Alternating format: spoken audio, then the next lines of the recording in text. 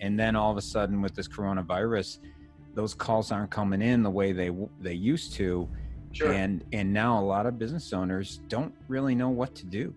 Right. And I think, so to get after the actual question, I think that one misnomer would be to think that this is a time that calls for all new, approaches and all new, marketing techniques or marketing strategies. I think tried and true is still tried and true. I think there's more of an onus to create real differentiation, to create real, value proposition, whatever you're selling, whatever you're marketing. The idea that for many people, the thing that they previously bought from you, service, product, whatever, quite suddenly becomes a luxury item for them. This idea that if they were used to investing X amount of money in their marketing and design services, after they experience something as really as staggering as what the world has gone through, those decisions about where we're investing our money are just by necessity going to be different. And the things that were a bit more automatic, like, yeah, we're gonna put X amount of our budget into this product, this service, this whatever, is gonna look at a lot of the things that they used to spend money on and say, well, is that something I really need? Or has that become a luxury? And I think then that becomes a marketing challenge to say, well, how do I sell that same thing that was a bit more automatic before, or at least a little bit more understood or planned for before? How do I sell that now and really extol the benefits of it, extol the real value and benefits of it, so to create a priority for your customers? Say, yeah, do that still, even despite some of the challenges I'm facing, I'm still investing. Welcome back to the Healthy Business Podcast. Before we get into our interview with Brian Grunert, I do want to do some cleanup once again after a fireside chat. I was talking about a can of beans, and unfortunately, what I discovered were my right-leaning friends complimented me on the topic, and my left-leaning friends did not compliment me or made comments regarding the $600. In fact, I received more unsubscribes than I ever had after an episode, and it's in relation to the $600 because I made the statement that many employers are struggling with hiring right now because people who are unemployed are making more money staying unemployed with that additional $600 than they would if they went back to work. That is a fact. I have seen it enough with many of my clients to know that is a fact. Now, I did some more research on it, and I like what Andrew Yang said about it. He's a big fan of UBI. He agreed that the $600 is preventing people from coming back to work. He suggested that what you do is you give them some form of that supplement, that additional subsidy after they take a job. So they take a job, minimum wage, then they receive an additional $400 or $600. I think that's smart. And I think that's the right thing to do. The other thing that was an issue is that there was some debate over how I was saying divisive. Is it divisive or is it divisive? I looked into it and I saw that it was said both ways. In fact, I discovered that President Obama would say divisive. Other people would say divisive.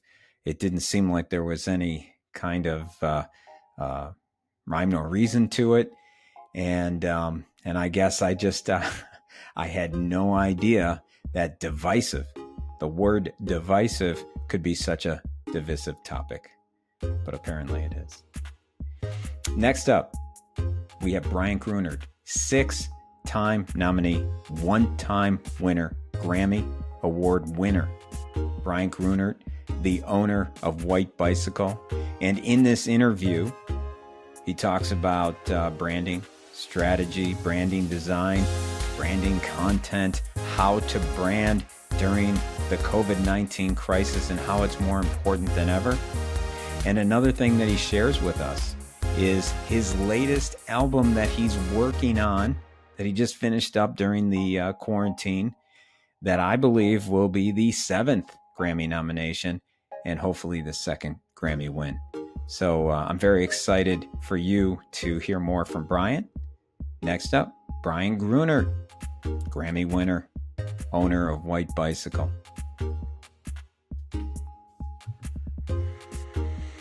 Yeah, let me just do a little tiny.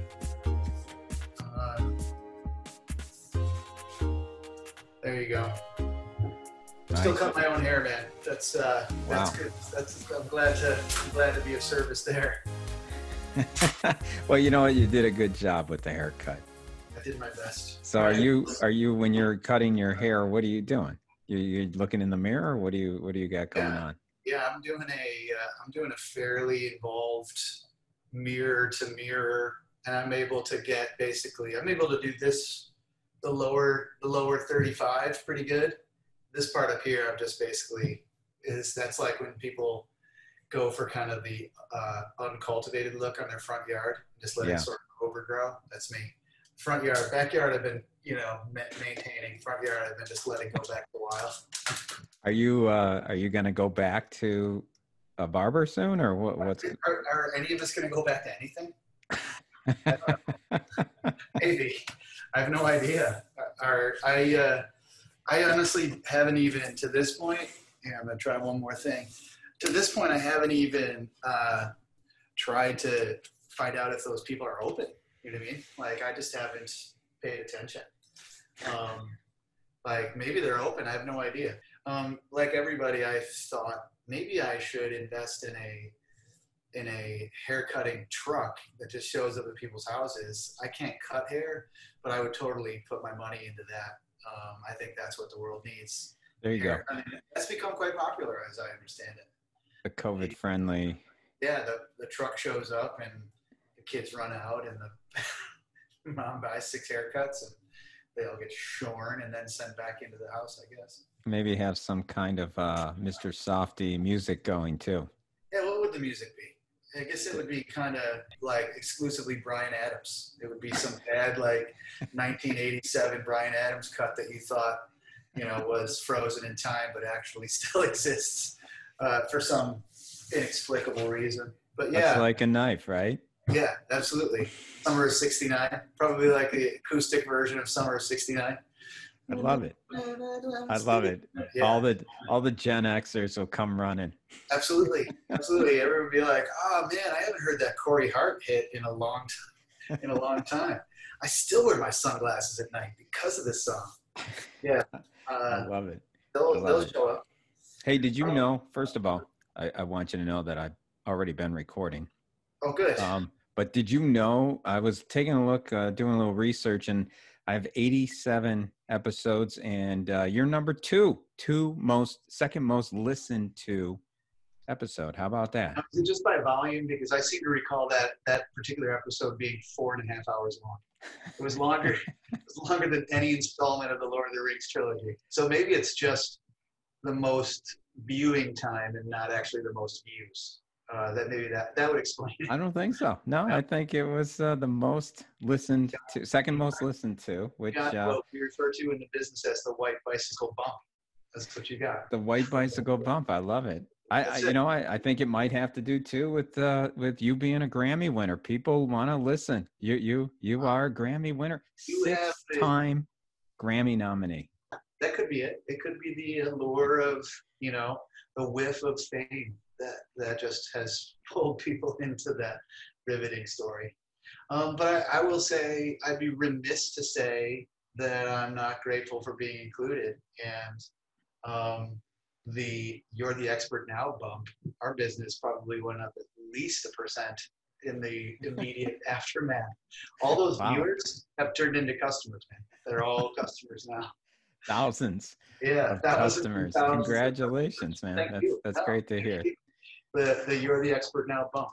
No, I mean, I think it was, as you know, I've had reason to peruse that. You've covered so many great topics, and it has been really exciting and, I guess affirming in the best possible way to see a lot of the COVID and pandemic related topics start to bubble over the wall. That's been it's good. Are you enjoying doing it? Has it remained fun to be the host of your own show? It's been enjoyable. It's helped me through the quarantine time to keep me sane. Yeah, It has been enjoyable, and it's helping people get the word out about what they're doing, how they're yeah, surviving. And I'm getting a lot of email, a lot of text, things like that, a lot of thank yous for what I'm sharing here. So I know people are listening and it matters. yeah. Congrats on all that. Um, you know, Brian, one of the reasons why I brought you on was just to kind of get an idea of how, with all the noise that's going on out there. How do you market? How does a business market in this environment? Yeah, I mean, I think that uh, I appreciate that question, not only because I would imagine that anybody who's selling a product or a service has anything to market feels the pressure of the moment to, really make sure you're putting yourselves out there. Everybody's feeling the impacts of what's going on economically, what's going on in the world, and the priority shifts that inevitably come with it. So I would imagine everybody's feeling a lot of pressure, and it's not a stretch for me to imagine that because, White Bicycle has been no different in that. We have felt a tremendous amount of pressure, and maybe in some respects, for the first time, uh, the intensity of needing to market ourselves to really figure out a way to seize this moment. We've subsisted pretty well off of referral for our entire existence. And I think we also weathered the recession. I mean, as a 15-year-old company, we weathered the recession in, I guess we would have felt it here most in like '08, '09. We sort of worked our way through that and, have subsisted off of referrals. And just doesn't seem enough anymore.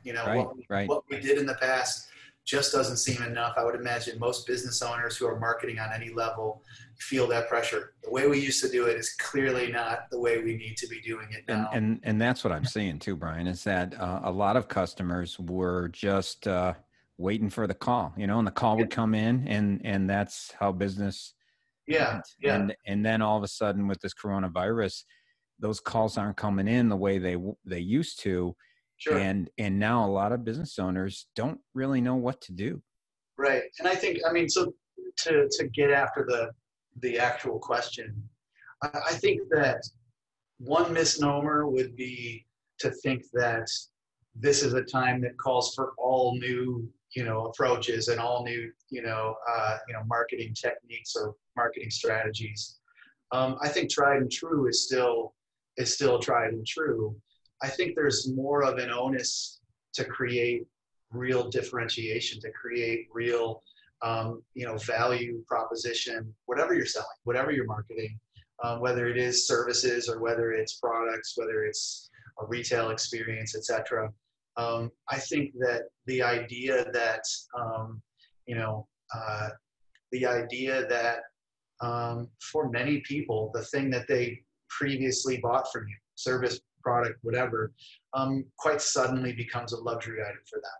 This idea that if they were used to investing X amount of money in their marketing and design services, after they experience something as really as staggering as what the world has gone through, those decisions about where we're investing our money are just by necessity going to be different. And the things that were a bit more automatic, like, yeah, we're going to put X amount of our budget into this product, this service, this whatever. And I think same on retail. Somebody who's balancing their home budget is going to look at a lot of the things that they used to spend money on and say, well, is that something I really need? Or has that become a luxury? And I think then that becomes a marketing challenge to say, well, how do I sell that same thing that was a bit more automatic before, or at least a little bit more understood or planned for before? How do I sell that now and really extol the benefits of it, extol the real value and benefits of it, so to create priority for your customer to say, yeah, do that still, even despite, some of the challenges I'm facing, I'm still invest in that. How do you answer that question? I think that, regardless of whether you are marketing in a recession or in a downturn or a crisis like this, or whether you're marketing in boom times, you're going to be more effective regardless of circumstances if you have a real clear understanding of what you are delivering, not in terms of product or service, but in terms of really benefit to the audience. So now I think more than ever, having a crystalline sense of, not only what you're selling and the advantages, benefits, not just competitively, but really the advantages for that person, that, business, that, ultimate consumer.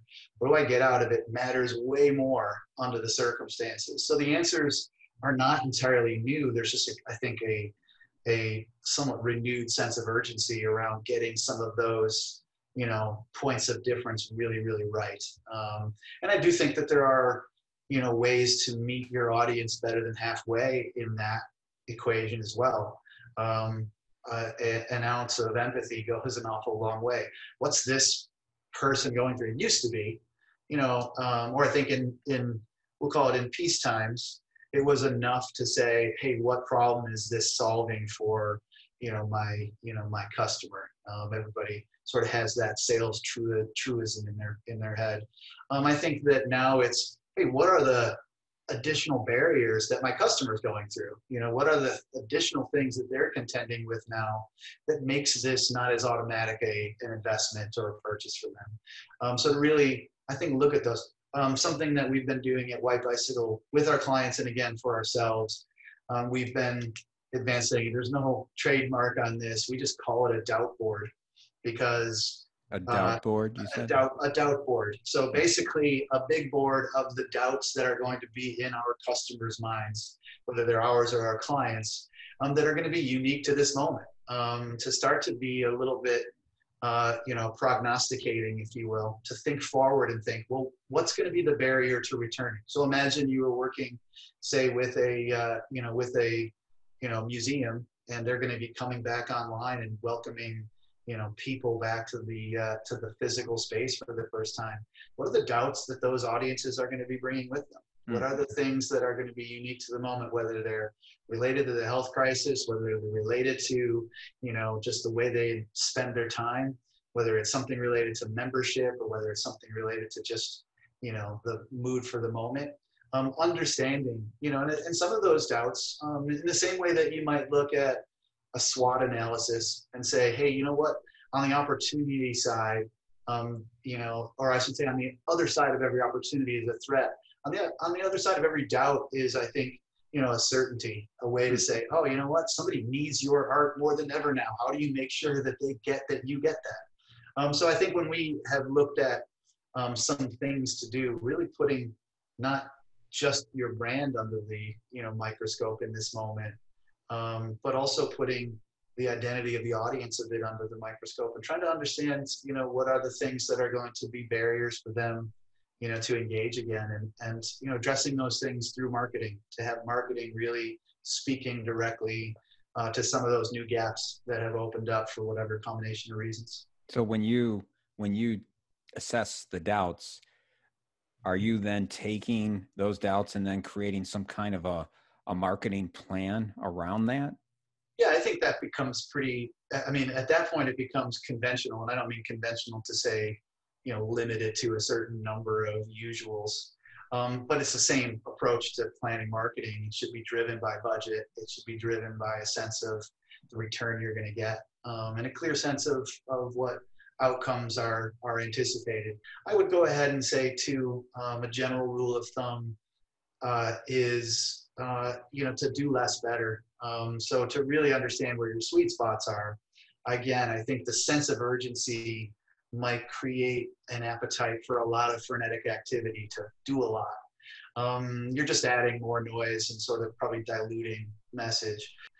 So yeah, I think that again, the size and shape of a plan would depend, quite variably on what you're selling and who you're selling it to, and what your sort of channels are for selling it. But the plan would be pointed around those principles for sure. Same as it ever was. What are we going to get out of this investment? Yeah. And what's the best way for a small business to cut through all the noise? Because right now, especially during the quarantine, everybody was on social media and putting stuff out there, video, audio, you name it. And there's just a lot of noise. How does a business cut through that noise to get the most effective marketing campaign? And is there a particular social media or other site that they should do it on? I think that's two parts. That's two. I hear two questions in there, Tony. One is about, I think, the message, the urgency, the clarity, and the type of message being delivered, and the other is about the vehicle that those are being, delivered through. The idea that kind of a benefit-driven sell is always going to be more effective is even more important amongst the noise. In a noisy environment, I think it's an example that I always like to use is that sort of psychological premise that people recognize the sound of their own name more than any other sound in the English language. That it's almost like a instantaneous reaction. I think the same is true of a business or a consumer need. What you need in a very urgent way. So if you're putting out messaging, you want to bust through the clutter.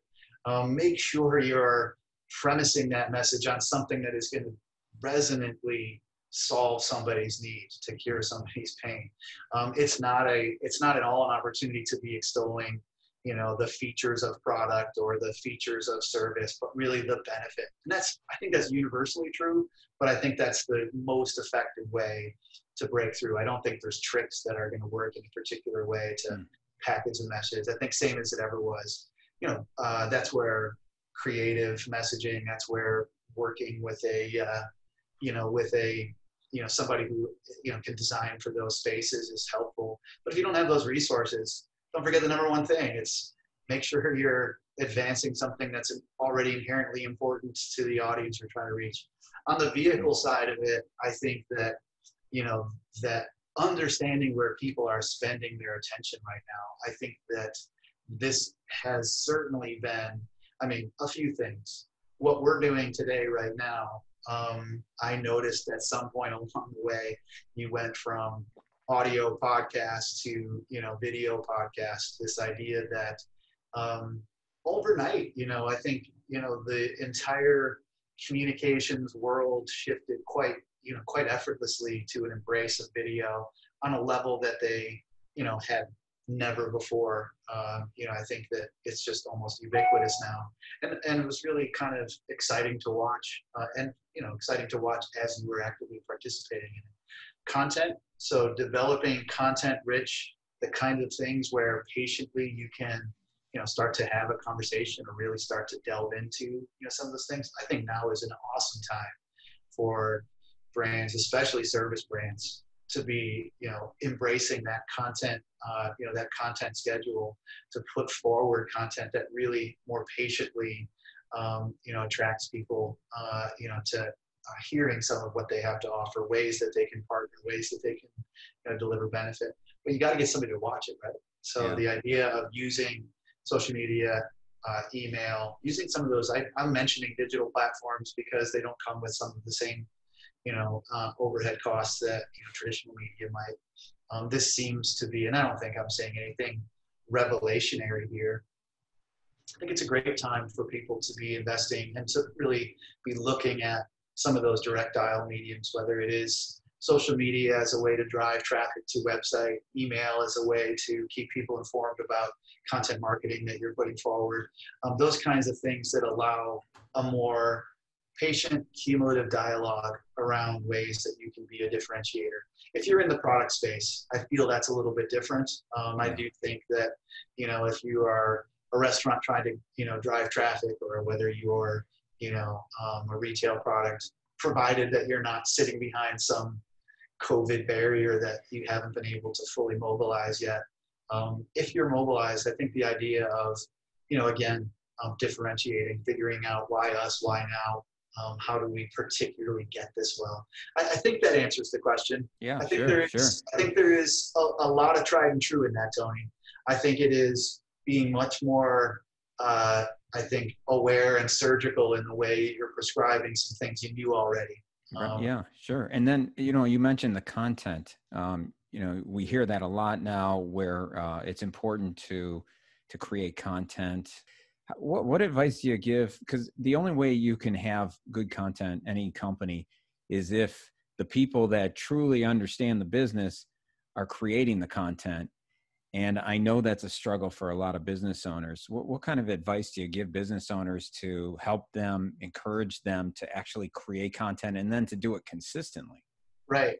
I mean, I think the idea that once you get over the sort of sense of obligation, this we need to be doing that. And that has happened, I believe, from my experience, having been in the communications world for my entire career and having seen the advent of email, the advent of, websites as driving retail, the advent of social media becoming part of, that equation. There's a tremendous amount of pressure on the brand that you have to participate in space. We've got to do this. I think in some respects, just transcending that alone is a big part of it. Just doing anything because you've got to almost always leads to, I think, suboptimal results. Right. It really needs to be an expression of enthusiasm for the brand. And I think I would give broader brand advice first. And this is across the full spectrum of all communications. What you're doing with branding in a sort of buzzword way, you're basically just trying to create more surface area for your brand. And you would normally think, hey, that's more, that just gives us a larger footprint or a larger impression. But I think the way it really works, just if you want to extend the metaphor, is by creating more surface area. You're creating more surface where your customer can catch their reflection in your brand, where they can see themselves in your brand and say, yeah, man, I look good. I'm a you're the expert now guy. I watch that thing. I like the way he thinks. I like the way the people he brings on thinks. That's not a reflection on your brand. That's a reflection on the audience's brand. They're the ones saying, oh yeah, you're the expert now guy because of what they have put out there. That's why I think it is so dramatic in the service promotion area, because that's what you're really doing, is you're giving somebody a glimpse into what's it like to be in a really productive working relationship with these guys. What's it like to partner with these folks? Where are their priorities, and how does my personal brand, my business brand align with their brand and their personal brand? What's the relationship going to be like, and what's the synergy going to be between the businesses? I think that is a very broad way of looking at it. That's just more ways in. It's more ways for somebody to really understand what you're doing. How does White Bicycle do it to make, potential customers feel that way about hiring White Bicycle? Yeah, I mean, I think I've already admitted rather openly that White Bicycle has subsisted on a referral basis. So like any service business, our first priority is to, through every touch point, through every engagement, to try to deliver high value and to try to reflect the priorities of the customer, to make sure that we are attuned to that. That has been to me, the secret ingredient to go. That's not about going above and beyond. It's about intuiting and understanding and really I think, meeting somebody better than halfway as it relates to understanding what their brand needs to be successful. That has led to some pretty, I think, energized referrals historically for us. That has been the way our business has grown. I think right now, we're going to be 15 at the end of the year. So I think that we look at it opportunistically and say, well, we have 15 years of content that we haven't really, shaped for folks. And so what we've done, and I think if I took a step back and say, hey, how do we do it? I can probably say, well, it's more like, how are we doing it now? We're like every other business. I've joked I think in the most darkly humorous way that this pandemic was, in many respects, from a business standpoint, something we foolishly wished for without knowing it. End of last year, we were exceedingly busy, to a person across the board. And I think, Kyle, my business partner, Kyle, and I kind of looked at each other and said, hey, what we could use is a couple of slow months just to really take ourselves on as a client and get to some of those things that we have struggled to get to, the things that we saw as, an opportunity for us to grow in new directions. This was not what we had envisioned, but I think, like everybody else, I was relating it to, home projects, the same way that a lot of folks have looked at, the pandemic and said, hey, I want to get to the bathroom and I want to get to the kitchen, and we're going to, replace the floor. I think brands have had the same opportunities. We've taken the opportunity to really set some groundwork. I think that the impulse in a crisis like this, and I'm not saying a crisis for us as much as I am just this global thing that we are all participating in, is to really try to solve things in the short term. But I think that we've looked at it and said, hey, how can we use this as an opportunity to prepare ourselves for a second version, to do the things, to take on those renovation projects, if you will, that are going to help suit us better for a post-crisis, but perhaps a recessed economy, to be much more competitive on the other side of the crisis. During a period when it's going to be maybe even more subtly competitive. So things like really looking at our own brand and really clearly at that as a platform for messaging. How are we unique from our competition? To also look at our own internal sales mechanism and to democratize that. We're a team of 7. So to say, how are we going to, deputize everybody to be participating in the sales culture that we've created here and put more emphasis on sales throughout a process, whether it's within a project or even just within our own, sort of circles of influence. Things like that, Tony, have been preparation for what comes next. And content has been a part of that as well. We've looked at what is the sort of pent up evidence that we haven't shared with folks, whether it's something in the, music space like the Grammy stuff that you love to bring up on a regular basis. But what does that mean to, sort of a business to business client, to really be able to take that content and not just celebrate the coolness of it in the abstract, but to really look at it and say, yeah, what is it about that success that strategically would give faith to somebody who's in a totally different category, but wants to be a white bicycle believer? How one of the things that typically gets cut first is in marketing and things like that. How do you convince them that marketing is more important than ever right now? I think that fundamentally, a belief that we have is that marketing communications is not a vertical. It's not something that runs parallel to sales. I think a misunderstanding of the way marketing works is to look at it and say, well, we have a marketing department, and that's one of the verticals within our business. It might be sales, and it might be production, it might be product, it might be, team development or, internal human relations and things like that. But really, we look at marketing communications as a horizontal. It runs through all of those other things. It is a tool to, I think, be wielded by sales, to be wielded by brand development and relationship development. So to me, the philosophical answer to that question is, well, if sales isn't important now, then marketing must not be important now. So if you're going to cut back on marketing, you're essentially saying, hey, we're going to cut back on the tools that we need to provide to sales at this critical point where sales is more important than ever. That just seems to be a fundamental misunderstanding. your sales is critically important right now. So having a great sales plan is important. And a great part of a great sales plan would be, what are the tools that marketing needs to deliver to these frontline salespeople, whatever type of business you're running in, whatever type of tools you deem would be, I guess, most surgically effective in reaching people.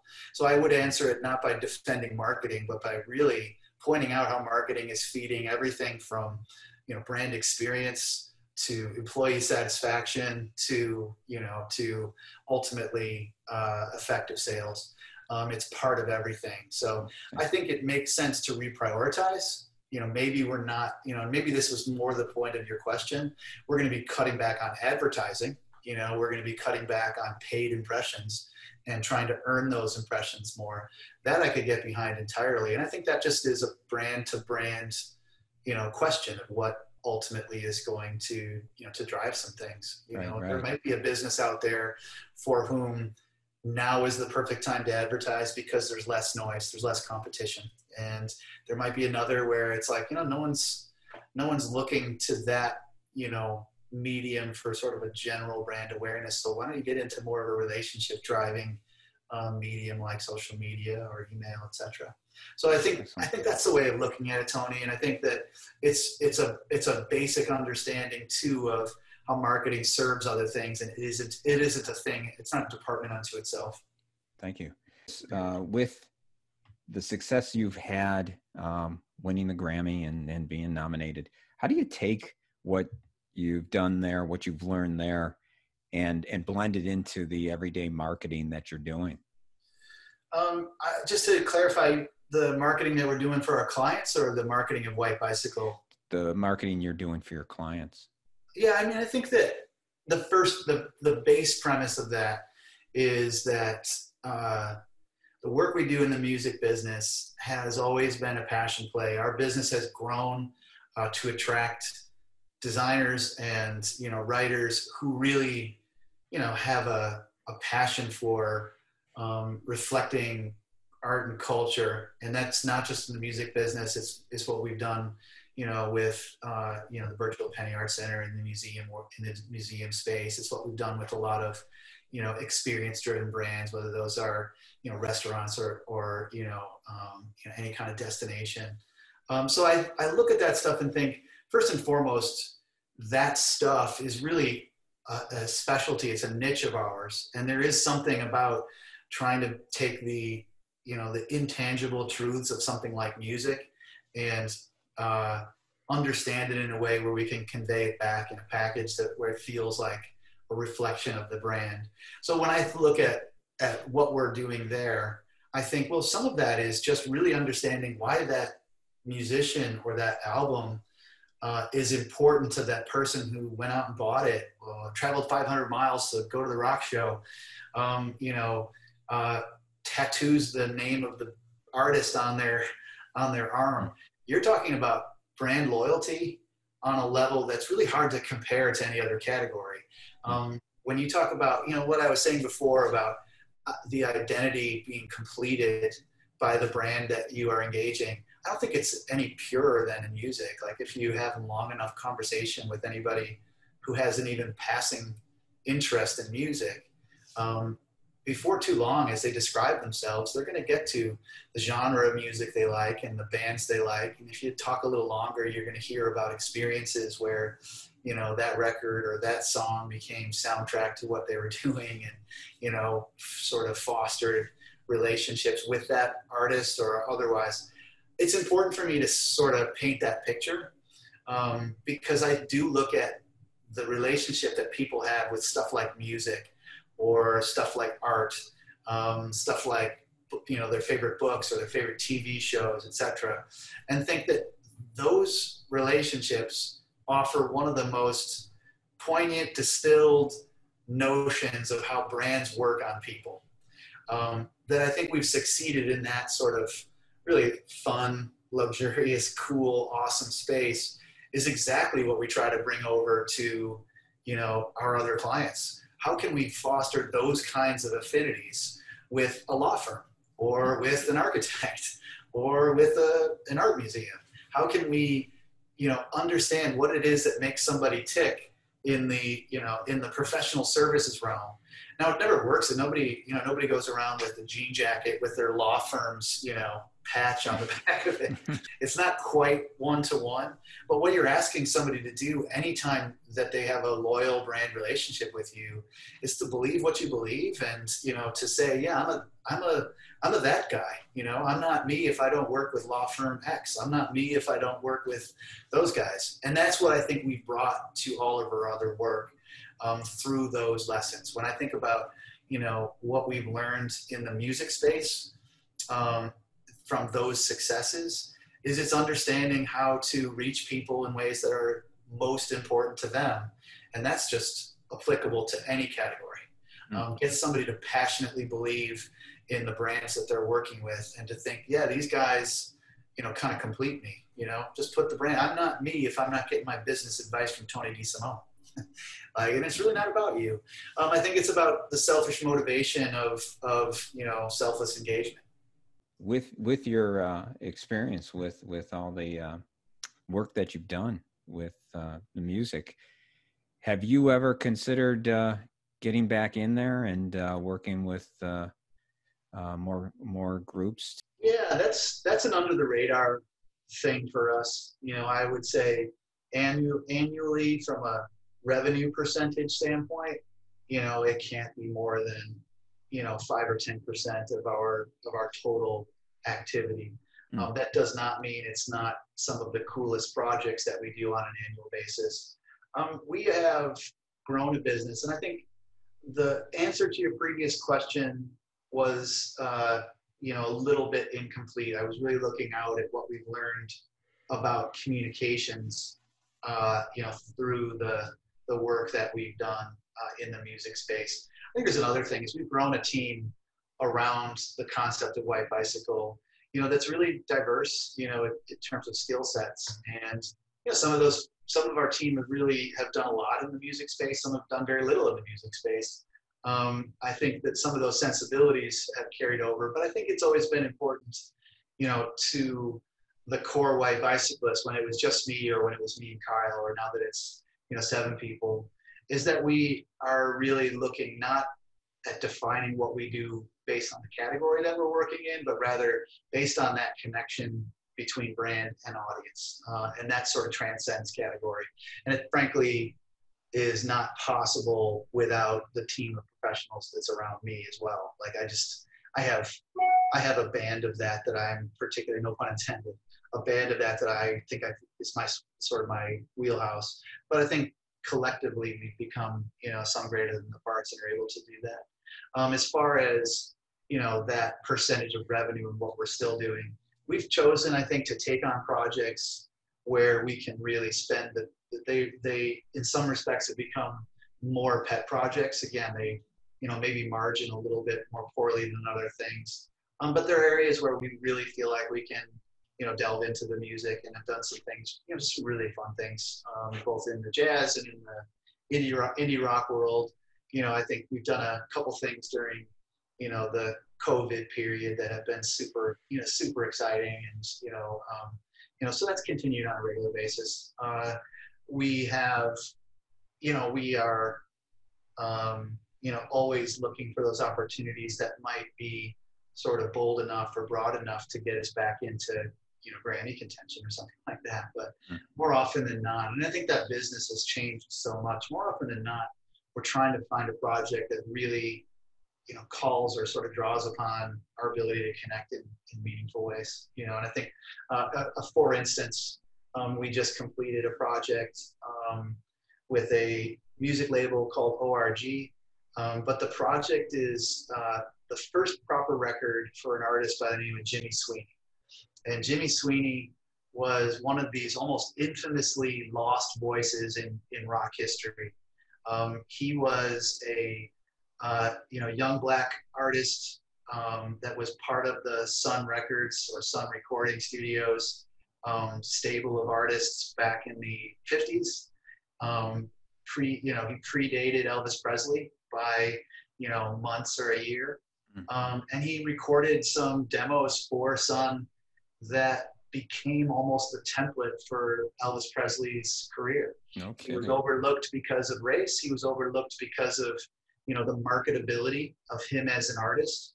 But quite famously, he wrote the song called "Without You," and that was that the executives at Sun gave that record to Elvis and said, "We want you to record this song. We want you to sound like this." And quite famously, Elvis tried and failed to capture what this guy Jimmy Sweeney had captured on record. And it's a great story.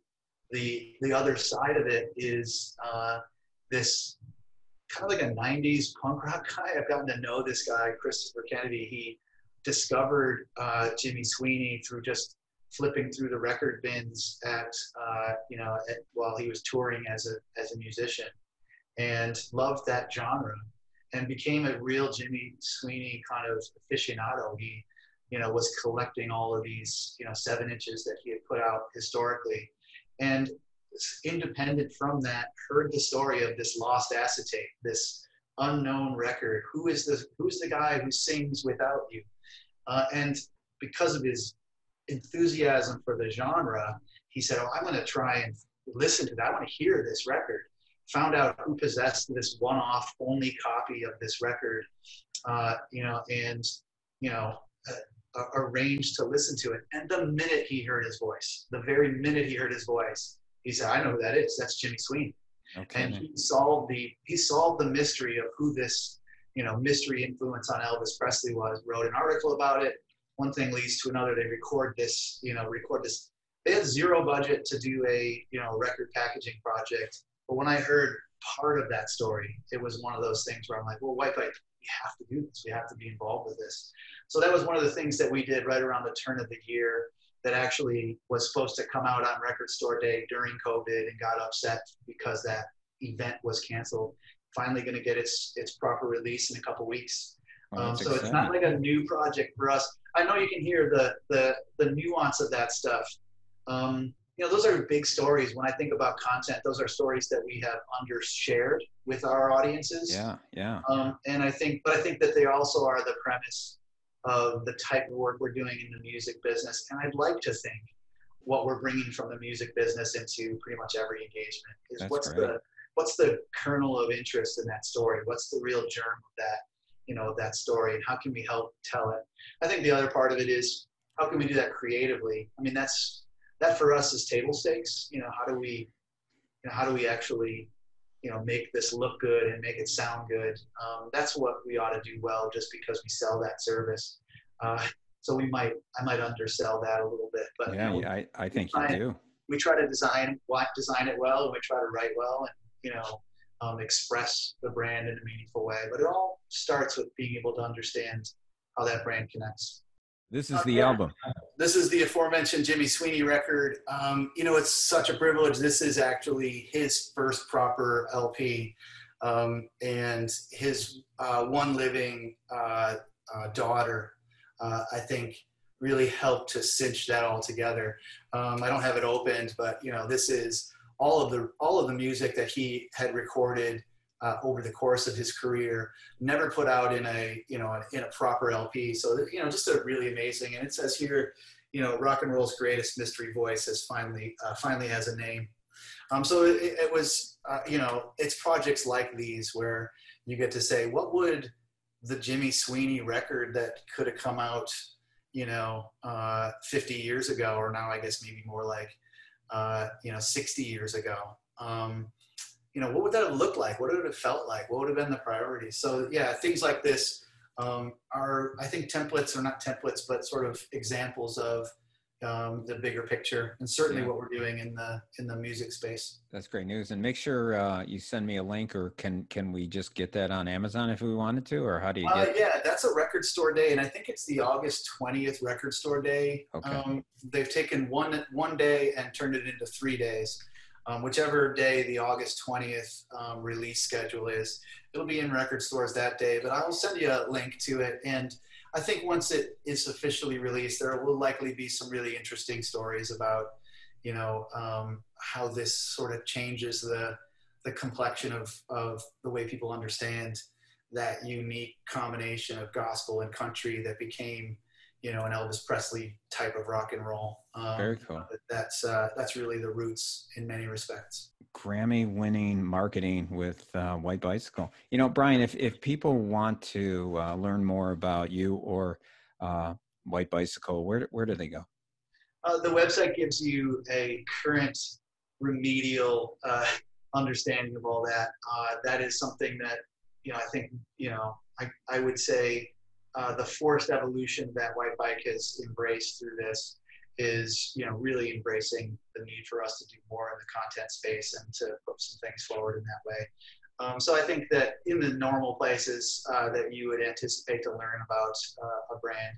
But I think the best way would be, for now would be, again, if it's to explore working relationships, a Zoom conversation like this is really great. So, reaching out to us would be a great, way to be more specific about ways we might be able to be, collaboratively successful. Well, I'll make sure that I have the links in the show notes, and we're nearing the end here. But Brian, the first time we went and had an interview, you had shared a story after I packed everything away about Weird Al Yankovic. Yeah. And your interesting connection with him. Are you interested in sharing that story? Because I know people would love to hear this. I'll tell you what, because you have violated the terms of my rider and put me on the spot, but done so right after you had given me an opportunity to plug my own business, I will half comply. And I will say the Weird Al story is personal, and it is about orbits aligning in unexpected places and in unexpected ways multiple times with pure hilarity. But then I will also say, because our website doesn't tell that story, because our website doesn't do a good job of telling story, anybody who wants to hear that story should reach out and we should start an engagement. I'll tell the full story to anybody who would like to have a really great conversation about marketing, about coincidence, and about, the need of taking care of business before you get on an airplane. That's all I'm going to say. That's fair enough, Brian. That's protecting the innocent. That is, protecting those who I know who have personal relationships with, with the all people involved. Yes. But yeah, that's as much as I will. That's as much as I will say. And I only wish I would not let you put your microphone away without saying thanks. I love the conversations. Obviously, I love talking about brand, but I also like, what you do and hopefully delivering some value to folks, who are on your side. I'm not trying to sneak last word in. One of the things that has haunted me, I think in a good way, in a motivating way, and I wish I could attribute the quote. I'm not sure it's sage or some really unique quote. Something I read in somebody's, feed along this COVID stretch. And it's a simple premise. When an opportunity arises, it's too late to prepare. And I think that so much of what we're talking about in the marketing and the sort of communications world is so much easier if you're prepared to really shine a light on the benefits that you deliver to folks through whatever it is you're selling. That the preparation is always a good idea, to stay ever prepared, to understand where you fit. That's something that we're experiencing. I mean, the lame-ass answers to how can people find out more about White Bicycle is I think an indication that we were not prepared for a moment where we could have turned on some content, but instead of worrying about that, we just took the moment and said, let's do that preparation now. Let's not have that be a circumstance moving forward, and to really, again, look at some of those preparations. So that's a bit of, inspiration that I took from the moment and have been reminding, myself, and for my part in things, reminding our team. And so I share that through you, the same thing. It's the perfect time to be preparing for the opportunities that will no doubt come when the world starts to turn in a slightly more normal direction and pace. Excellent. That's a great place to stop. Brian Grunert, owner of White Bicycle, thank you so much for coming on again. Tony, owner of You're the Expert Now. Thanks for having me on. My pleasure. Yeah. Take care. Talk soon.